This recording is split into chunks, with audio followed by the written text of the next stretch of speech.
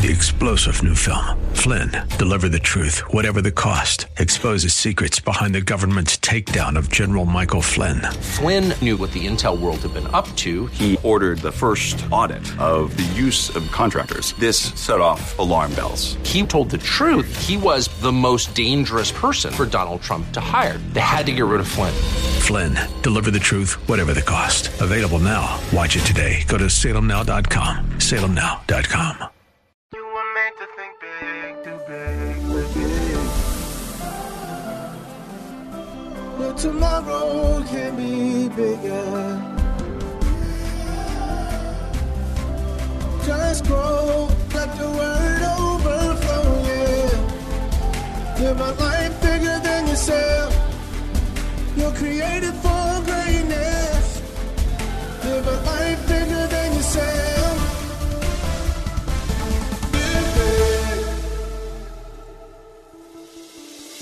Welcome to Live Big with Bishop Derek Grier, Senior Pastor of Grace Church in Dumfries, Virginia.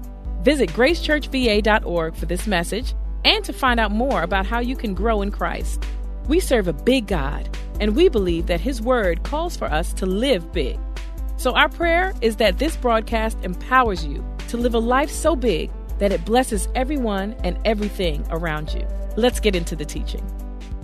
Father, I pray right now you open eyes, illuminate hearts. I pray that across the country and even around the world that our hearts are knit together as we learn more about Jesus today. We give you honor in advance for all you do. And I pray this in the name of your Son, Jesus, and we all say amen.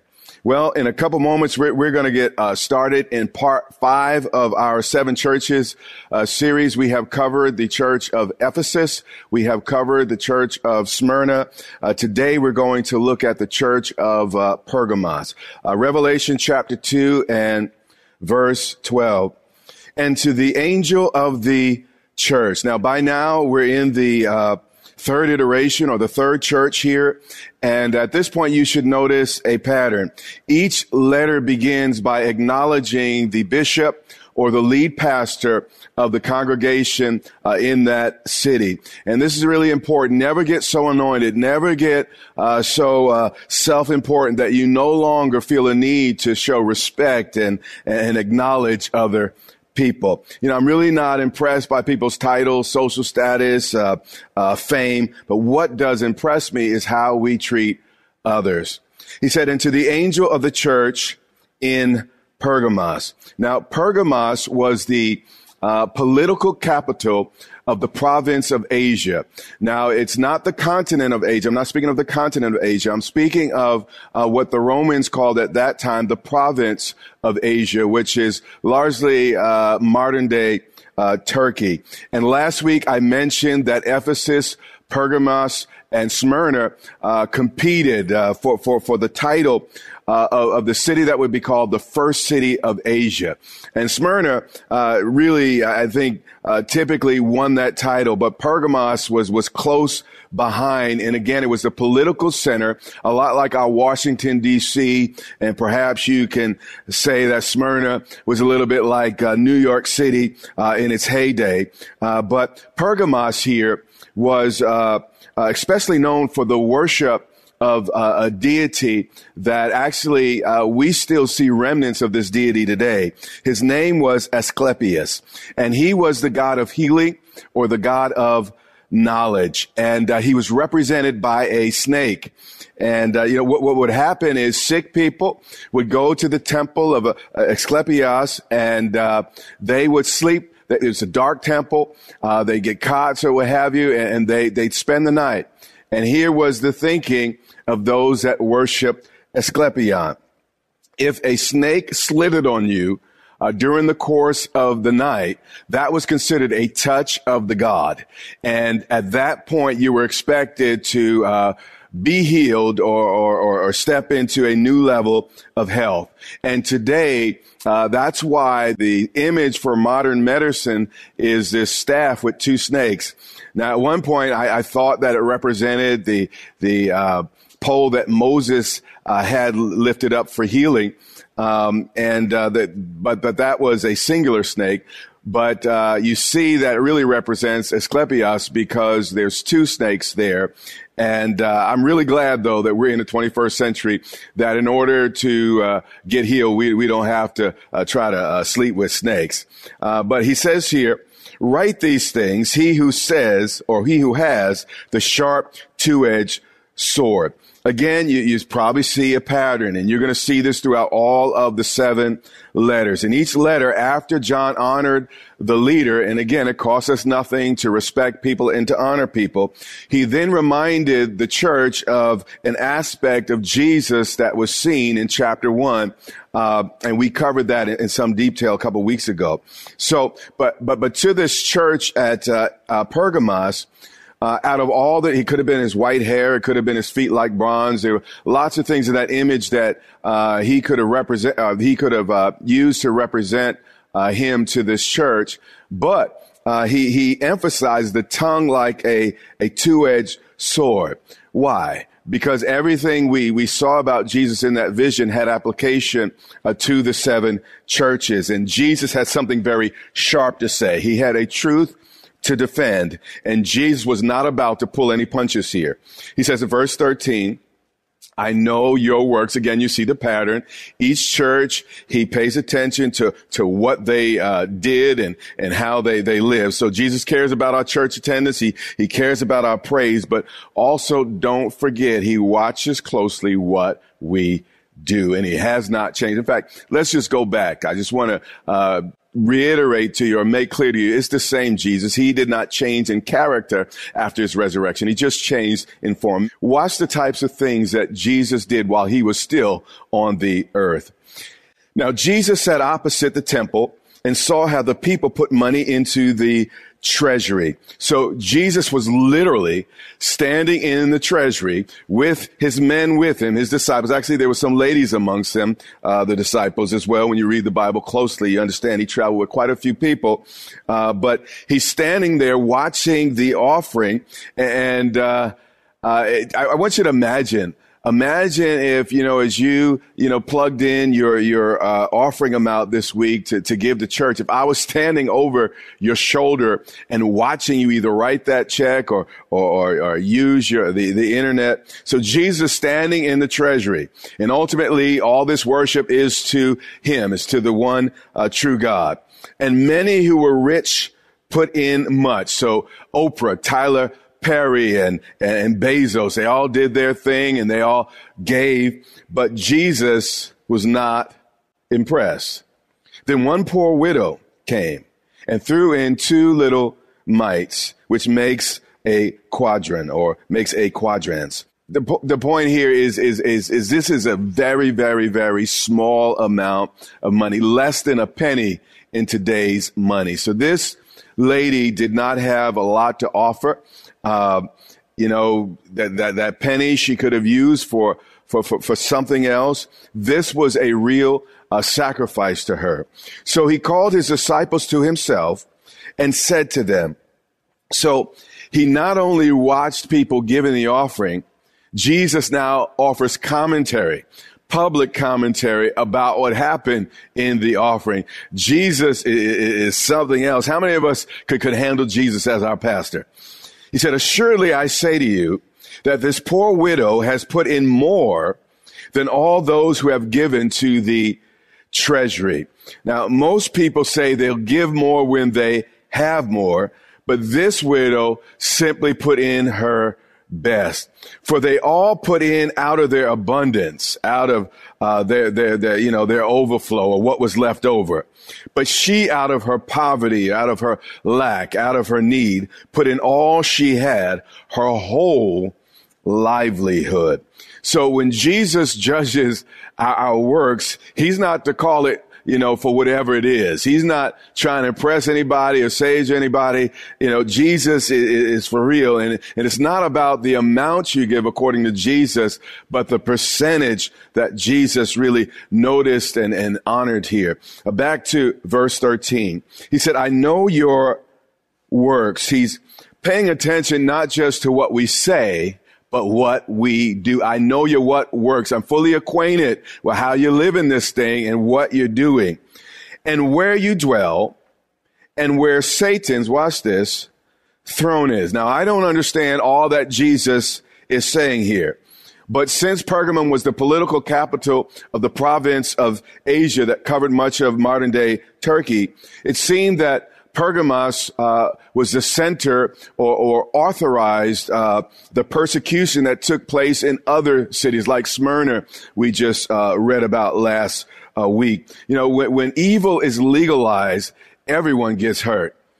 And you hold fast to my name. So there's a real satanic operation in the city. There's satanic power being released against the church. But you have stood your ground and you have held fast to my name, my character, and my truth. So despite the animosity that, folks at that time felt that Christians were not inclusive enough. They felt that Christians were narrow-minded because they refused to worship other deities. Also, they were accused of being unpatriotic because they believed that there was only one way to the Father and they would not worship Caesar. But here's what I want you to think about. How can we be mad at God for not giving us several ways to him when we didn't even deserve one way? And, people can become very entitled. God did not need to improve the way that he made for us, so he didn't have to send another son, if you will. Matter of fact, he doesn't have another son to send. He did it perfectly through Jesus, so nothing else needs to be added. But many of us just feel we need all these options. But the reality is if there were 7 options, then we'd say, well, why is God so confusing, etc. And they did not, or you did not, deny my faith. Now, I want you to notice, at least in the New King James Version, the capital my here. A lot of people preach a faith, but the question Jesus asked, and will ask me and ask you, is, are you preaching my faith? Are you preaching the faith that I taught in Matthew, Mark, and Luke, and John, and in Acts through Revelation? The pressure today to change the message of Jesus Christ, the message of the Bible, is as intense as it's ever been in the United States of America. But hey, we were given this life because God made us strong enough to live it. So, if we're in it, God must have the grace for us to get through it. So hold to your faith, stick to your principles, no matter what the world around you says, and just keep holding on, and God will come through for each of us. And you did not deny my faith, even in the days of Antipas, who was my faithful martyr. Now, we don't know who Antipas was in history, but the fact we don't know says a whole lot. It lets us know that God pays attention even to the little people. You don't have to be famous to make God proud. And he was killed, or who was killed among you where Satan dwells. It seems that some government leader probably killed him. But I want you to notice here that Satan is mentioned twice in just one verse, and this double mention causes the statement to become emphatic. And what God's trying to tell us is, hey, I'm not the cause of the persecution. I'm not the cause of all the hatred against the Christians. It is the devil. And it's the devil that is trying to oppress, hurt, and harm, and do the things that's being done today against Christ's cause. But one of the most successful strategies the devil uses really is to make us suffer, and then to try to convince us that God was the one who hurt us. And this again was the case then. The church was being persecuted, and people were saying, well, you're being persecuted because God doesn't love the church, God's not for the church, and ultimately you're bad people, and all the rest. But it's all a trick and a deception of the enemy. All who live righteous in Christ will suffer persecution. So all you have to do is start going the right way. You're going to start sticking out like a thumb, and somebody's going to have something to say. But here's where it gets tough. Verse 14. So Jesus has begun with commending them. But in verse 14, he says, but I have a few things, not just one, it was a few things against you. And parents, we can learn a whole lot from Jesus's approach here. First, he celebrated the things that the church did right before mentioning the things they did wrong. So before we make withdrawals from people, we have to make sure that we've made adequate deposits. So, if I'm a real distant father and all I do is criticize my children, it's just going to create a whole lot of resentment and all the rest. You have to make investments in your children if you're going to be able to direct them and discipline them properly. But I have a few things, more than one. I said a couple of minutes ago, but few means more than two. So there were several items against you. You see, with Jesus, our right does not excuse our wrong. Stay with me. Now, you may be right about the virgin birth. You may be right about speaking in tongues. You may be absolutely right about the resurrection. You might have your doctrine down, but if you are not kind to people, what is the point? And a lot of folks, they get a few things right and then they just focus on what's right, thinking that makes everything else okay. So yeah, they were doing some right things, some good things, some things that God was blessing and appreciating and celebrating here. But he still had issues he had to deal with. But I have a few things against you because you have there those who hold the doctrine here, speaking of a sophisticated way of looking at things, hold the doctrine of Balaam. Let's put that better. A sophisticated system of thinking, who taught Balak to put a stumbling block before the children of Israel. Now, most of us don't know what he's talking about here, but in Numbers 22 through 24, and it picks it up again, I think around 29 of Numbers, what happened was Balak tried to hire Balaam, who was basically a glorified witch doctor, if you will. And he hired him to curse the Israelites. The Israelites had just, the Red Sea parted and man, they were just wiping out everybody, in their way. So Balaam was like, hey, they believed in the supernatural back then, and they believed in things that today we say is, passé.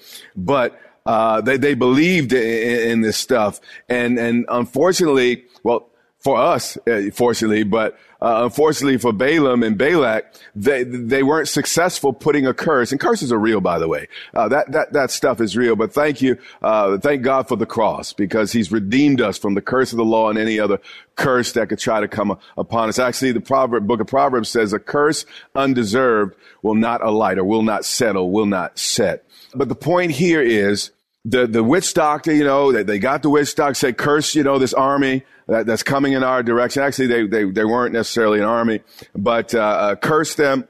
And in the spirit realm, he saw that he couldn't do it. So what he decided to do is, I'm going to do the next best thing. So what he did, and the Bible says it a little bit differently, but what he did is he sent some strippers into the camp.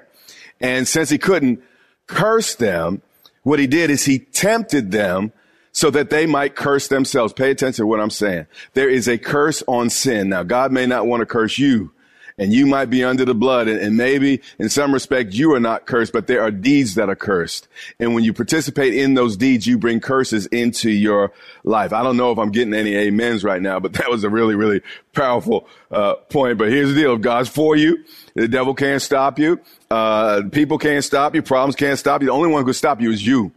And this was the deal with the Israelites. The only way, the devil couldn't stop them, the witch doctor couldn't stop them, the only way they could be stopped is if they decided to walk away from God's truth. So Balaam, who taught Balak to put a stumbling block before the children of Israel, and that's again when he sent in the strippers, to eat things sacrificed to idols, and watch this, and commit sexual immorality. There were people in this church that felt who they slept with just didn't matter. They felt they were more spiritually mature than to be concerned about sexual matters. They kind of thought all this Bible purity stuff was out of date. But nothing has stolen more dreams, dashed more hopes, broken up more families, caused more lifelong diseases, and messed up more people psychologically than our propensity to disregard God's command regarding sexual purity. That's so real. We act like, you know what, there's no consequences, but then our soul is connected to 6 or 7 different people. We can't make good decisions, clear decisions, because we're mostly connected in ways we should not. And it's just a whole lot of stuff happens. There's no trust in marriages. Children are with only, one parent, in the home at times, all because, the sexual purity thing was a joke. But when you begin to disregard it, it can really impact your life in a very, very serious way. Verse 15. Thus, you also have those who hold the doctrine of the Nicolaitans, which thing I hate. Now, who are these Nicolaitans? Irenaeus, one of the earliest church fathers here, he tells us that the Nicolaitans was a group within the church. Actually, they say that this group came out of the deacon Nicholas that was appointed by the apostles in the book of Acts. But this group emerged where they felt that as believers, they were not obligated to exercise any sexual restraint. Also, there was a mindset, hey, we gotta, we're in the world and we gotta get along with people and God will understand. And this is the way we do things. This was the mentality, I'll do it. And even if I'm wrong, God will, forgive it. So this was, a group within the church that, and trying to make it an almost anything goes type of church. But when the concept of love is divorced from Jesus's concept of truth, it's the children who suffer the most. So this church got some things right, but they also got some very, very serious things wrong. And speaking of both the Nicolaitans and what Balaam did, watch what Jesus says. Which thing I hate. There's not much stronger language than to say I hate something. Didn't say I don't like it. I prefer, you think a little bit differently. He said, which thing I passionately hate. Here's the question. How could a loving Jesus hate? He better hate. A good doctor hates cancer. A good lawyer hates injustice. And the Bible says those who love the Lord hate evil. See, Jesus not only wants to be our Savior, he wants to be our Lord. And anything short of that, he hates. And then verse 16, he says, repent. He didn't kick these people out of the church. That's not what he did. But he did ask them, and he was requiring that they turn around. And here's the deal, even at Grace Church, if you stick around here long enough, you can see all different types of things, all different types of people, all different types of lifestyles. But what you're going to find over time is it's only those that are open to the Holy Spirit, open to the Word of God, those that are willing to change and grow, that stick around and stay. So Jesus was giving them an opportunity. He wasn't saying out. He was saying, hey, guys, you need to change, and I'll help you change. I'll walk you through the change. I'll coach you through the change. But I need you to repent, make a U-turn, change direction, about face. Repent, but watch this. Or else. How many of you know an or else from God is not a good thing? So Jesus throws in an or else. This is why he said, I'm liking what I'm about to tell you guys to the sword coming out of my mouth, because I'm serious and I'm going to fight against some things, and I'm going to deal with some things in this church. He says, or else I will come to you quickly and will fight against them with the sword of my mouth. What Jesus was saying is, hey guys, if y'all keep on pushing me, I'm going to have to deal with your lifestyle. I'm going to have to deal with your choices. You see, when I was a kid, the world was a little different. So don't judge me. But, if you've been around long enough, in the communities I lived in, you know the same thing I know. But back when I was a kid, if a kid came running home because some bully was picking on them, and typically, what the parent would do, they'd meet her right at the door and say, hey, you have a choice. You can deal with the bully picking on you, or you can deal with me. And the kid had a choice.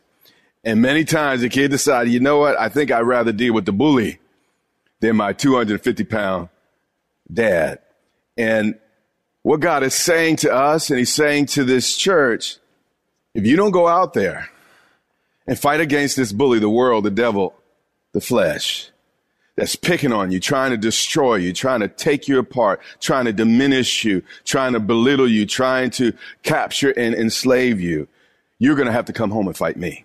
So what he was saying to this pastor, he's saying, you're going to have to address some things. What he was saying to the leaders of the church, hey, you're going to have to address some things. What he was saying to the church, you're going to have to address some things. And you have a choice. You can fight against God, the Holy Spirit, and the Son. Or you can fight against all those, the inclinations and the pressure and the patterns of the world that are trying to press you into its mold. And here's the deal. We're going to have to fight one way or the other. So the question is, do you want to spend your life fighting against God, or do you want to resist the devil? I would rather spend my life resisting the devil, embracing God, than fighting God and embracing the devil. This has been Live Big with Bishop Derek Grier, the radio broadcast ministry of Grace Church in Dumfries, Virginia. It is our sincere prayer that you are blessed and empowered to live a life bigger than yourself today. Access this message and much more for free at gracechurchva.org. We also invite you to join the Grace Church family for worship online every Sunday and Wednesday on social media at Grace Church VA or on our website at gracechurchva.org. That's our time for today. Until next time, remember, live big.